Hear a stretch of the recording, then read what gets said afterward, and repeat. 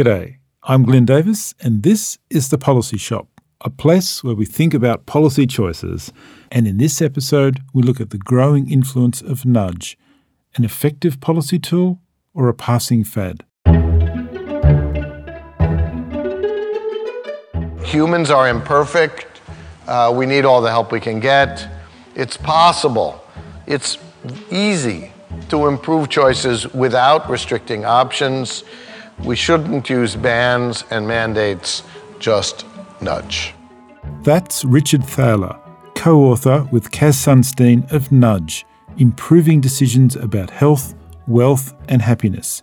He was speaking at the Royal Society for the Arts back in 2008, the year the book was published. So today we want to explore, what is this thing called nudge? Can it be effective as a policy tool? Can it really encourage us to eat less chocolate or to pay our parking fines on time? Let's find out what our guests have to say. Professor Abigail Payne is Director of the Melbourne Institute of Applied Economic and Social Research. She joins me in the studio today. Welcome, Abigail. Thank you, Glenn, for having me. And joining us on Skype from Cambridge is Dr. David Halpin, the Board Director and Chief Executive of the Behavioural Insights team. The team was launched by the Cameron government in 2010 and is now a mutual joint venture with the UK government and the innovation charity Nesta. David, welcome. Morning, nice to be here. Can I start with you, David? Nudge theory, as we said, came into prominence in 2008, but its roots go back much further, don't they? Yeah, they do. I think governments on and off have been thinking about this for a long time. I started my own book on the subject talking about the introduction of the potato to Europe hundreds of years ago, where various kind of rulers thought it would be a good idea to diversify crops. And it's quite hard to get people to like a potato. They've never seen this rather odd-looking vegetable before. And they tried to use various combinations of rules and requirements and telling people to eat them. But they also ended up, particularly famously Frederick the Great, using nudges too, to try and persuade people to actually want to eat these things. So there is a long history. Even more recently, the use of white lines on roads is actually a good example of a nudge, and that goes back to before 1920. So what exactly is a nudge, and how does it fit within behavioural economics? Well, you've already hinted at a slight and a subtle important difference. So a nudge is generally, particularly in US parlance, thought to be a sort of gentle way of leaving choice open but encouraging someone to do something. So a simple example would be removing friction, or instead a white line in the road just encourages people or cues them to go one way or the other, or a rumble strip on the edge of a motorway wakes you up if you're having to drift towards the central reservation. You might all think of these things as nudges, essentially making it easier to make a good or a healthy choice without actually requiring it. There is a slightly broader issue, which is the use of just a more realistic theory of human behavior, of which nudge would give you one route through. But you might say, even if you're designing, a sanction or a price incentive, you can still use an understanding of psychology to improve how well it works. Well, I'm hoping to explore that, but can I ask you, Professor Abigail Payne, when did you first encounter behavioural economics? So my own background is I actually studied charitable giving. And in charitable giving, we've used lab experiments. While I use empirical work, the notion of behavior and how people think about issues such as giving, such as public goods, services, don't easily fit into a model of economics where we tend to think of utility. How do we think about our preferences? How do we consume? So it goes way back to, in some ways, back to my PhD and my thinking about those issues. I think what David has raised is that nudge is an activity that is studied by many disciplines. So we have psychology, we have economics, we have informational sciences. You could keep going down the line along different disciplines. So if we start to think about interdisciplinary research, this is a true example of that type of research. In the area of economics, the concern that we have with nudge is that our standard models may not explain all behavior. Now the question is, why don't we explain all behavior? That can include things that, well, maybe people don't behave rationally. We'd like to think that people have full information, understand costs, understand benefits, understand consequences. But we have too many examples where they don't behave the way that economic models would think. So one of the interesting aspects of nudge is how quickly it went into practice. And of course, David, your behavioural insights team set up by the Cameron government in 2010 is an early and important example of that. Can you tell us about the genesis and aims of the team? Yeah, sure. So as you say, it dates from 2010, although some work was already going on before that. In the run-up to the 2010 election, there was both interest inside the administration from the Cabinet Secretary and the Institute for Government, where I was then did a joint piece of work with the Cabinet Office looking at the application of behavioural science to policy. In fact, we had done a piece of work inside the Prime Minister's Strategy Unit a decade before, but it got into political difficulties, which maybe we'll come back to. But the key thing in 2010 is you had an incoming government which both had a kind of general inclination to not turn to legislation in its usage, and also it was broke. You had a massive structural deficit. So you'd essentially taken away the two principal tools that were the normal mainstay of government, legislation and spending money. So in that context, it particularly fitted then with the kind of the philosophy and the zeitgeist of the moment to identify these alternative approaches to affecting human behaviour. Well, taking those political difficulties for a moment, many people criticise the nudge approach because it seeks to influence the public without the public necessarily knowing it. And there were critiques, for example, that the nudge theory wasn't open to the, say, Freedom of Information Act. You couldn't find out what government was doing around nudge unless you knew how to ask. How did you deal with that initial scepticism? And how have those political difficulties been fronted? Well, I don't see any reason why it couldn't be subject to freedom of information, by the way, just as much as anything else was. But also, more importantly, the government was and always has been pretty open here in the UK about the use of these techniques. We publish regularly annual reports as well as reports along the way so people can see it. Also, a lot of nudges are actually pretty transparent. So, sort of give you old examples of white lines on the road. I mean, if you really want to drift into the other side of the road, you can do so. But it's kind of giving you a cue about which side you're supposed to be on or the other. Similarly, the most famous of all, the changing of defaults on pensions, which have proven to be extraordinarily effective. Essentially, you still got an option there. You still have a choice to opt out. It's just that you opt out rather than opt in. So it's kind of changed the friction. It's taken away the friction to becoming a saver. But it's pretty transparent as to what's going on. So, of course, there are examples. If you're going to rewrite a tax letter saying most people pay their tax on time, again, it's sort of transparent what you're doing. So, I hope that makes some sort of sense. I realize that what you can do is you can't always tell someone they're taking part in a variation. But otherwise, I think our government policy, and I think it's true for most governments, we always recommend you need to be quite open about what we're doing in order to maintain public confidence in these types of techniques. So, David, you've mentioned transparency and the importance of being upfront with citizens and ministers about how a nudge is to work. But how is this transparency to be realised? Is this just written into the terms and conditions for consumers, or are there other ways of communicating? Well, I think there are. By the way, there's a basic point which a key area for this is consumer behaviour. And one reason why governments are pulled into this is precisely because of bad behaviour sometimes by the consumer in the consumer sector. So where you have details that are tucked away in terms and conditions, we know that no one reads them, or you just click on them. Famously, the Apple terms and conditions are sort of, many millions of words long. So that isn't kind of, that's not acceptable, you might say.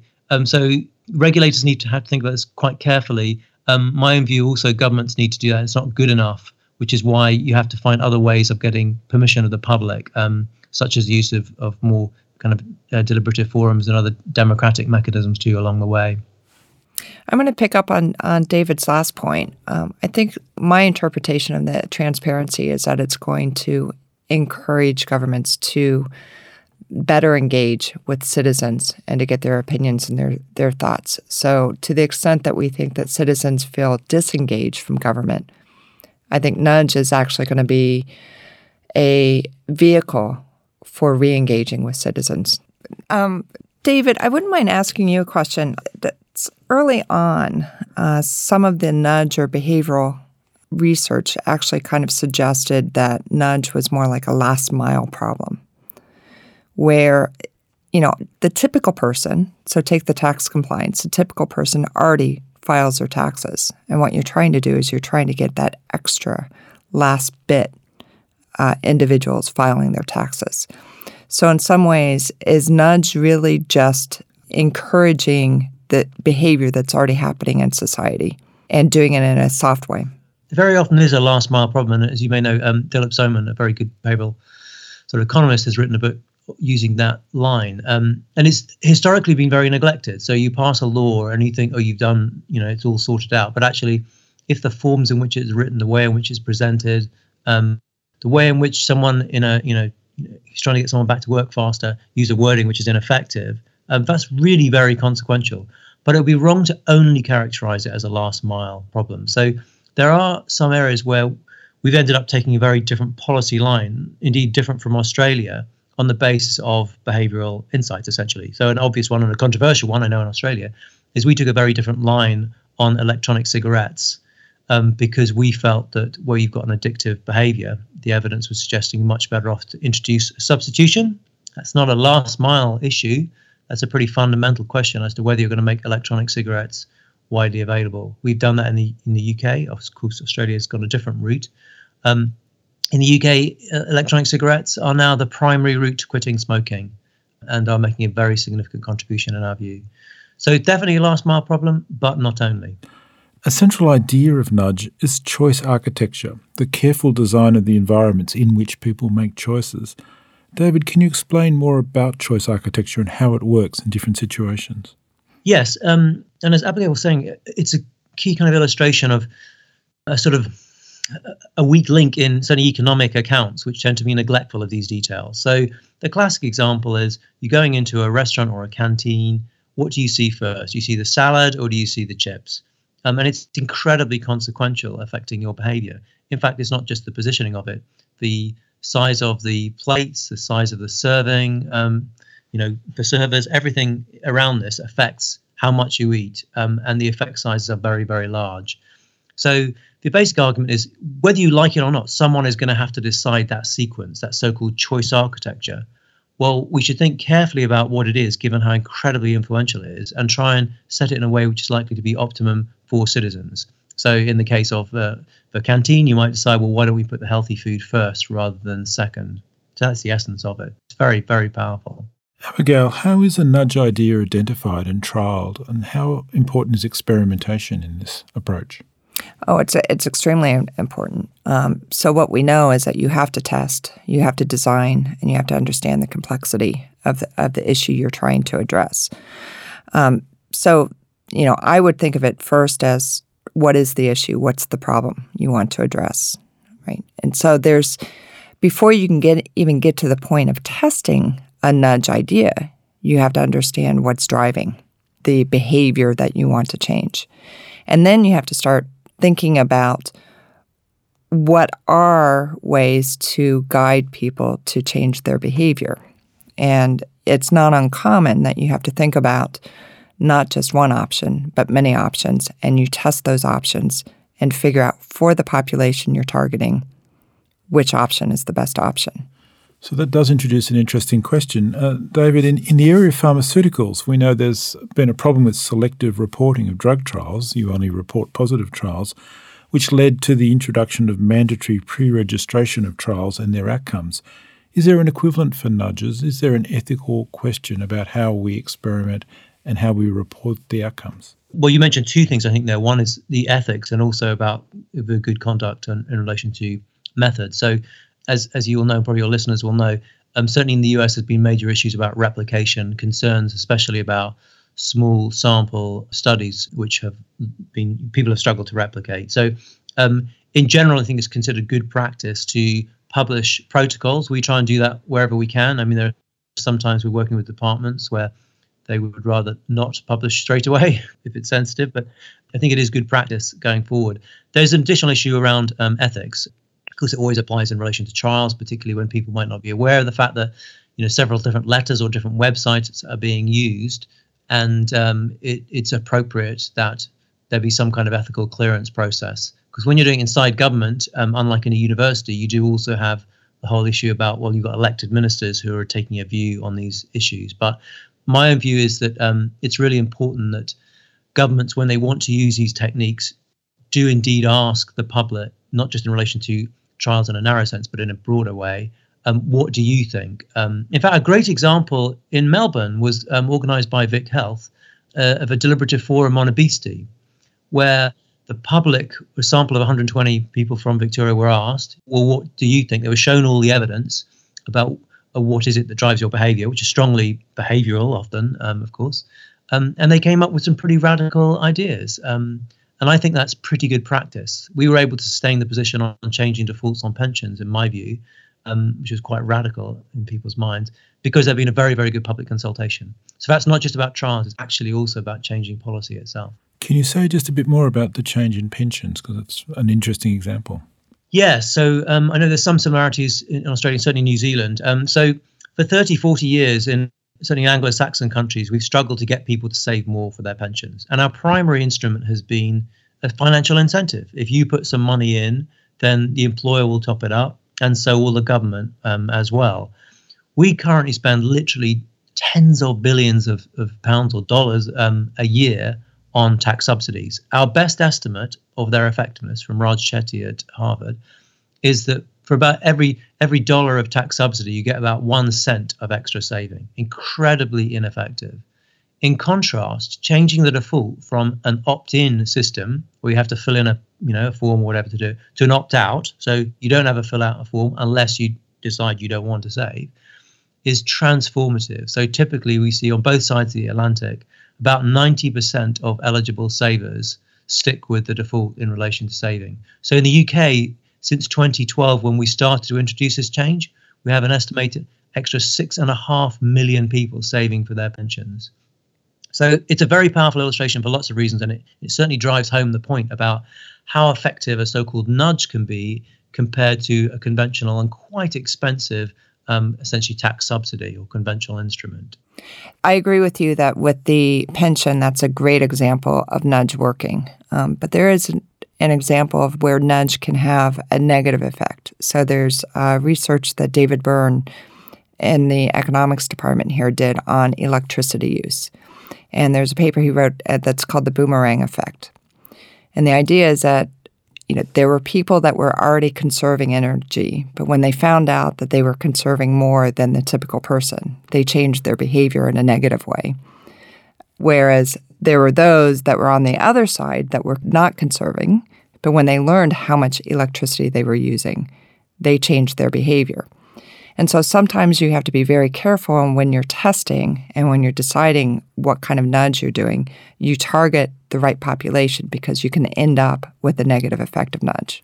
And this takes us to the very interesting and important role of social proof in nudge, which of course was made famous 30 years ago by the book Influence, arguing that social context shapes actions. People worry about what others think.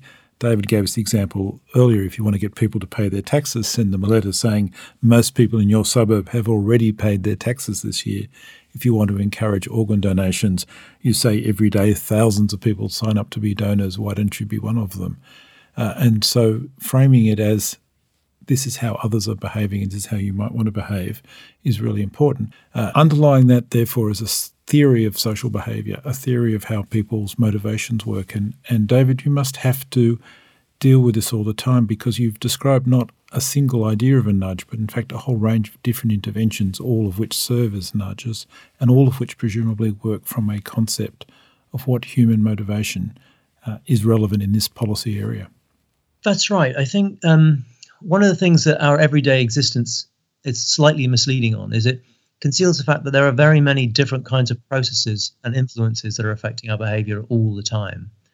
So you mentioned one of them is essentially social influence, particularly what are other people doing, technically known as a declarative social norm. So we're influenced more by what other people are doing, not by what they're saying or what the written rule is. So there are many examples of those. Yes, the one about most people pay their tax on time, and you're one of the few that are yet to do so, by the way, even more powerful. We found that also works, for example, with doctors. we told GPs, general practitioners, which ones were using more antibiotics than others, and it was associated with significant reduction in their use. Energy use, you just mentioned, of course, earlier, and it can backfire, which is why you tend to make a reference to not the average, but you say the most efficient of your neighbors are using this much, and then it gets rid of that negative effect. But that's just one of a whole number. So we sometimes use a very simple mnemonic in the behavioral insights team. EAST, it's just, if you think about at least these 4 basic factors, easy, frictional facts are very, very powerful. The attractiveness, the profiling, to what extent something catches your attention and so on, personalization, etc., would be under there. The S is social, what are other people doing, but also forces such as reciprocity. If someone helps you, you kind of strongly want to help them back. And the T is timely. When we think of laws, we often assume they apply all the time, but in human behavior, it's not quite like that. There are certain moments when we're very influenced, particularly when our behavior, for example, is disrupted for other reasons, such as we've moved house or so on. We're much more amenable to other kinds of influences. So yes, there's a whole bundle of sort of tools, as it were, inside that box. Abigail, should we think about these successful nudges as very important service improvements, and they certainly are that? Are they profound changes to the way government operates, or are they, in a sense, neat tricks to, at the margins, in the last mile, as you described it, making a change? I think the answer to your question is both. So I think there are some things that we do that will be the last mile, but it will be an important last mile. I think there are other things that we can do to change the way we view or perceive issues. Nudge is based on individual behavior. One issue we have to think about is, what does the society want? And so we still have to bring in philosophy. We have to bring in ethics. We have to bring in the values of the country in thinking about these things. So I take the perspective that nudge is an important tool, but it's not the only tool. So we still need laws, we still need requirements, we still need regulations. But if there are ways that we can moderate the laws and the regulations so that people see the value of complying within a society, what those norms are, nudge can be really an effective tool. And when you want to change behaviour, and I'm thinking of your research on charitable giving, can nudge be important here? Yes, it is. It's quite important. When it comes to charitable giving, there's both a positive side and a negative side. So the positive side is, it may be that you want to give, you don't know what to give to. So I approach you and I say, hey, here's a great charity to give to. Happens to be a university. They care about student education. We do basic research. Don't you want to give? And because you know me or you feel pressure, you give. So you've satisfied your desire to give. Right? So that's great. But what if you wanted to give, but you wanted to give to something else, and you feel pressure from me to give to the university when in fact you wanted to give to a homeless shelter? I might have made you worse off. Although the university would be very grateful. David, is nudge a profound change to the way government does business, or is it a neat improvement and refinement? Well, it's both those things. So I think traditionally, and remember, I worked for 6 years in the Prime Minister's strategy in a previous role. So, I've thought about this sort of big strategy type issues, but it's traditionally been very neglectful of all these details. So, you can pass a law or whatever, or you want to have a big subsidy to encourage people to buy their own homes or whatever. If you don't look at the forms or the details of the process, it turns out you're really missing a very, very big trick indeed. So these factors are, not some minor detail. I mean, for example, even suicide rates are strongly affected by the availability of different channels. So if the most important decision in your life, whether to end it, is affected by what seem like small frictional factors, we assure you that other aspects of your life will be affected that way. But it's profound in some other ways too. So it's profound for us as human beings to realize that we use the same mental shortcuts to make big decisions in life, not just as to whether we pay our taxes on time. I'd say there's one other area where it's actually been game-changing, which is maybe less obvious. We touched on earlier that this approach has been associated, certainly in the UK and now in Australia, so New South Wales doing fantastic work, and also now in Victoria and, of course, Canberra. But it's brought in its wake a very strong form of empiricism. So, in other words, saying we don't know the answer quite often, how people respond, so let's test it. Let's try variations in policy And in its own way, I think that's as if not more profound a change for how we do government. It kind of brings in this sense of I said, humility and the ability to keep learning and improving. And I think myself that's as profound a change as the idea of introducing a more realistic model of human behavior.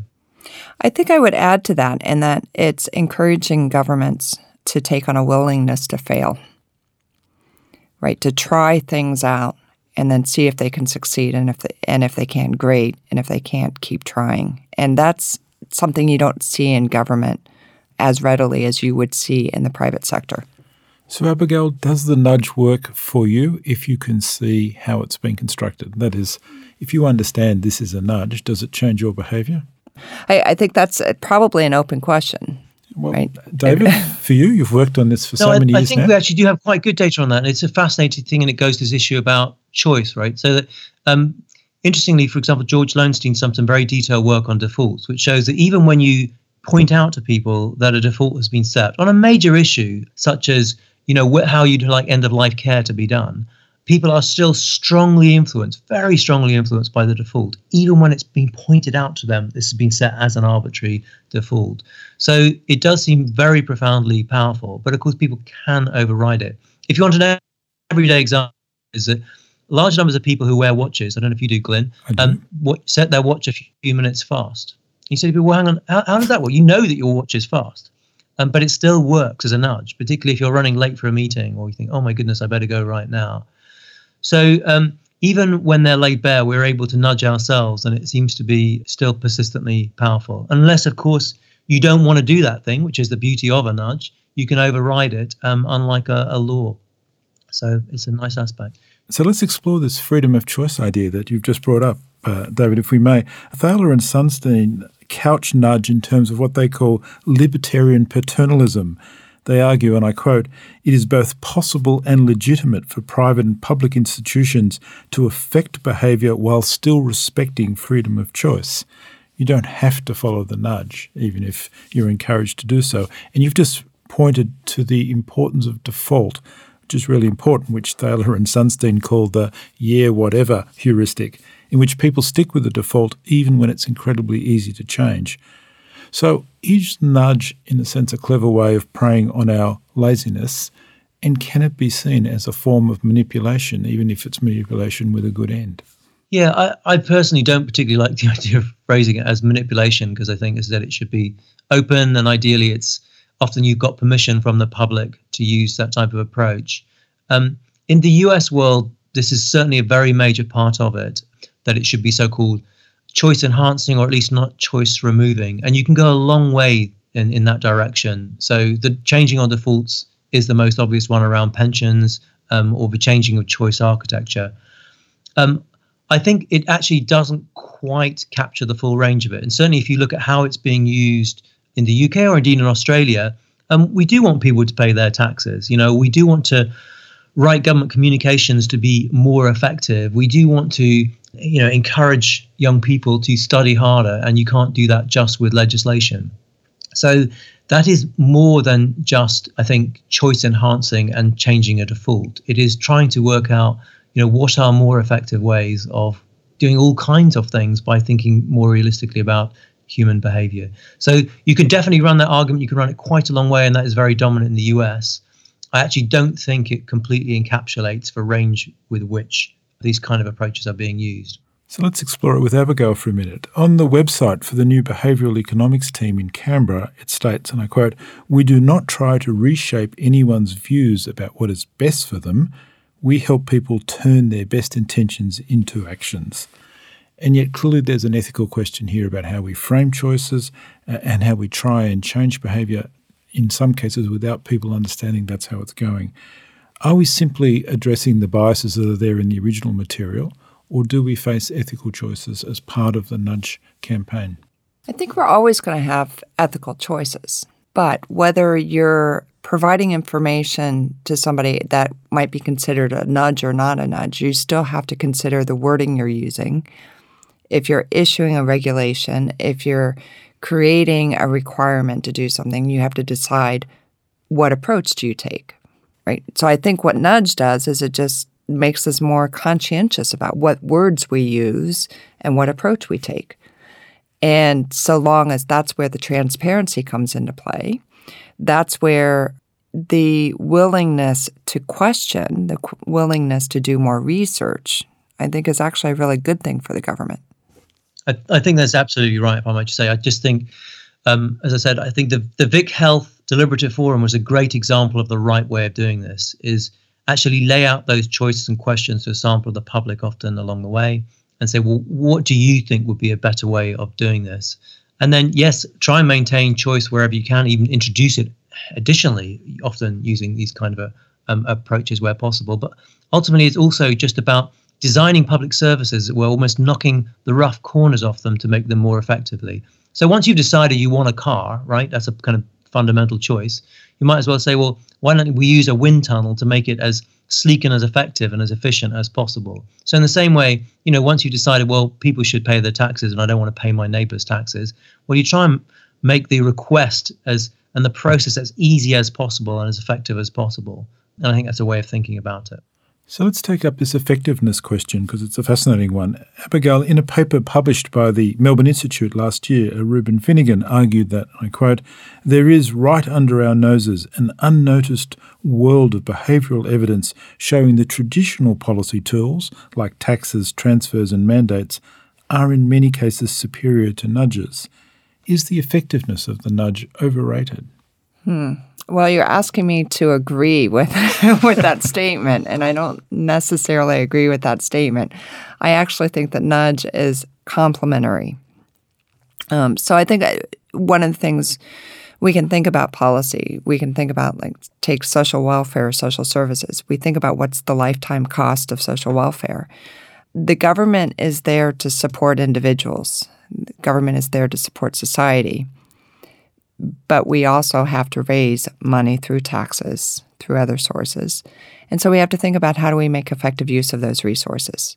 So if we can use nudge, or if we can use information, if we can use policies to try to encourage or decrease the lifetime cost of social welfare, that makes society better off overall. I'm going to go back to the notion that nudge is a tool. There are other tools as well that we should be using in formulating policy. And David, where does nudge fit alongside those other more traditional public policy tools? Well, it's an additional set of tools and levers which turn out to be very effective, often highlighting rather neglected areas of policy and practice. But you can also, when you are using existing tools, you can try and introduce a more effective or realistic model of human behaviour. I mean, we ourselves, in the UK, you may know, we've recently decided to introduce a sugar tax. We did that partly on behavioural evidence, and we've used behavioural evidence to shape it to be more effective, we believe, to drive particularly reformulation behaviour by manufacturers and others. So we very much see it as complementary. I know Cass Sunstein would have the same view in Washington when he was there, which is, if you're going to regulate, well, try and make regulation effective and easy to use and involve, low friction if possible. So that's why it's not just about nudges, it's also about applying behavioural science across all kind of tools that we use. So you've mentioned a sugar tax. Let's take another example, an advertisement created for Vic Health back in 2014, trying to drive culture change around young people and drinking. Hey man, I'll get you another. I can't have another one, mate. I'm on antibiotics. What for? Just some stuff I've got going on. What stuff? Snake eye. Snake eye? The snake bit me in the eye. He's become quite attached.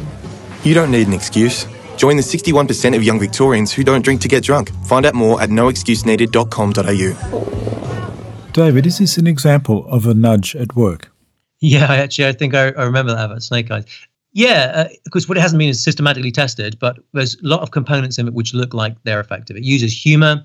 It introduces or gives the individual a kind of tool, and if this thing happens, you don't need an excuse. It's okay to say no. It also mentions in their social norms that most people actually don't drink too much, and in some populations that's very important. So, for example, in student populations, you may well, in fact, do systematically overestimate the prevalence of drinking and unsafe sex and so on in others, and that in turn affects your behaviour.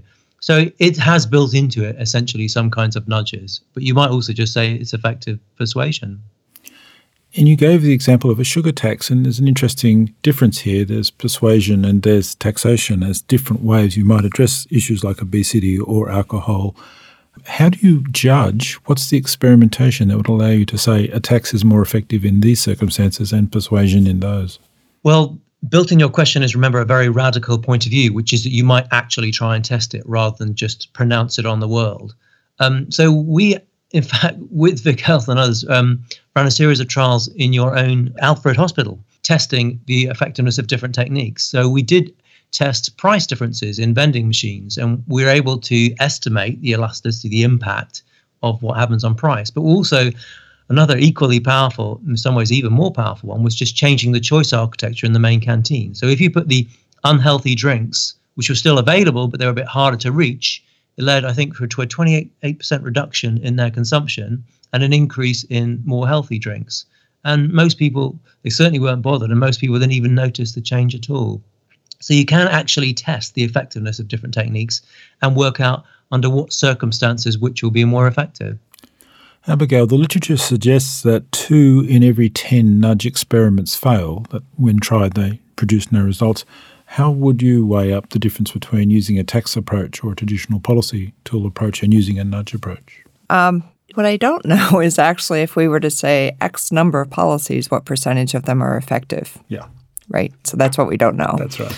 I think an 80% success rate would be a very optimistic call. Yeah. Indeed. Yeah, if only. Yes.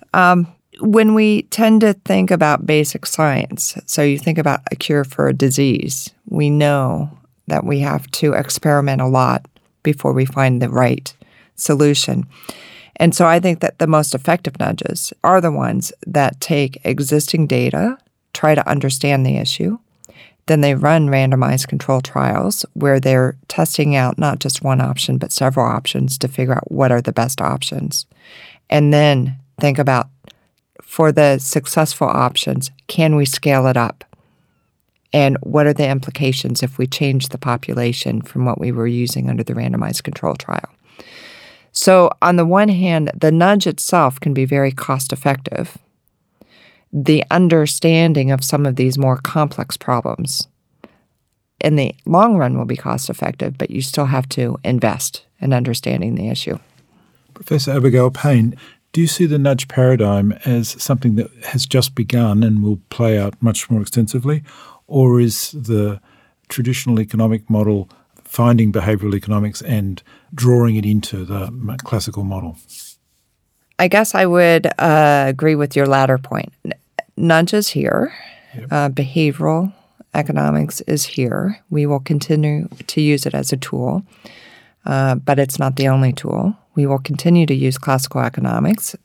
What classical economics does is that we have theories, we have models. We can refine those models and those theories based on what we learn off the behavioral economics. But at the same time, behavioral economics helps to fill gaps that classical economics may not be able to explain. I think that there's a variety of tools, and at the Institute, we will be getting more engaged in behavioral economics, but we will continue to do the work we do on surveys such as HILDA, work with administrative data, that we work with various government agencies, and we will continue to do other types of research. So it's one of many tools. Dr. David Halpin, how do you see the future for nudge? I think it's very bright.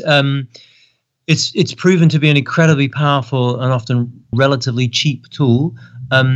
Australia actually is one of the countries in the world which I think is fastest to move on it. The New South Wales team is doing extraordinarily good work, and now Victoria following suit, and indeed Canberra too. So I think it's very exciting. It's opened up, I think, a whole load of new lines of attack on so-called wicked problems, such as obesity or social mobility.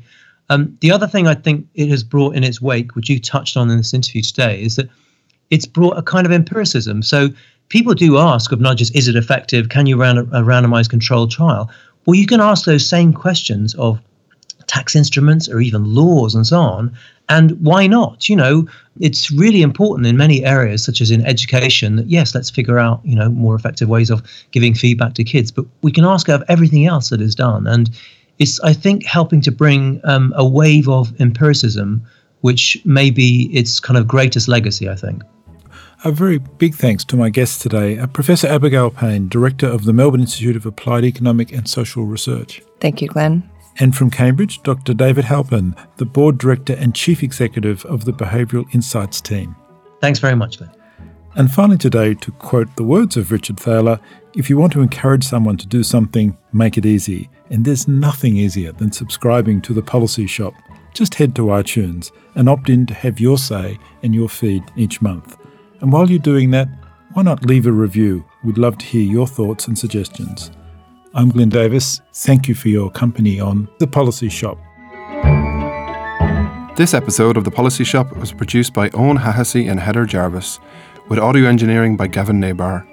Research was by Paul Gray, Ellie MacDonald and Dr. Lauren Palmer. Subscribe to The Policy Shop on iTunes or listen on pursuit.unimelb.edu.au.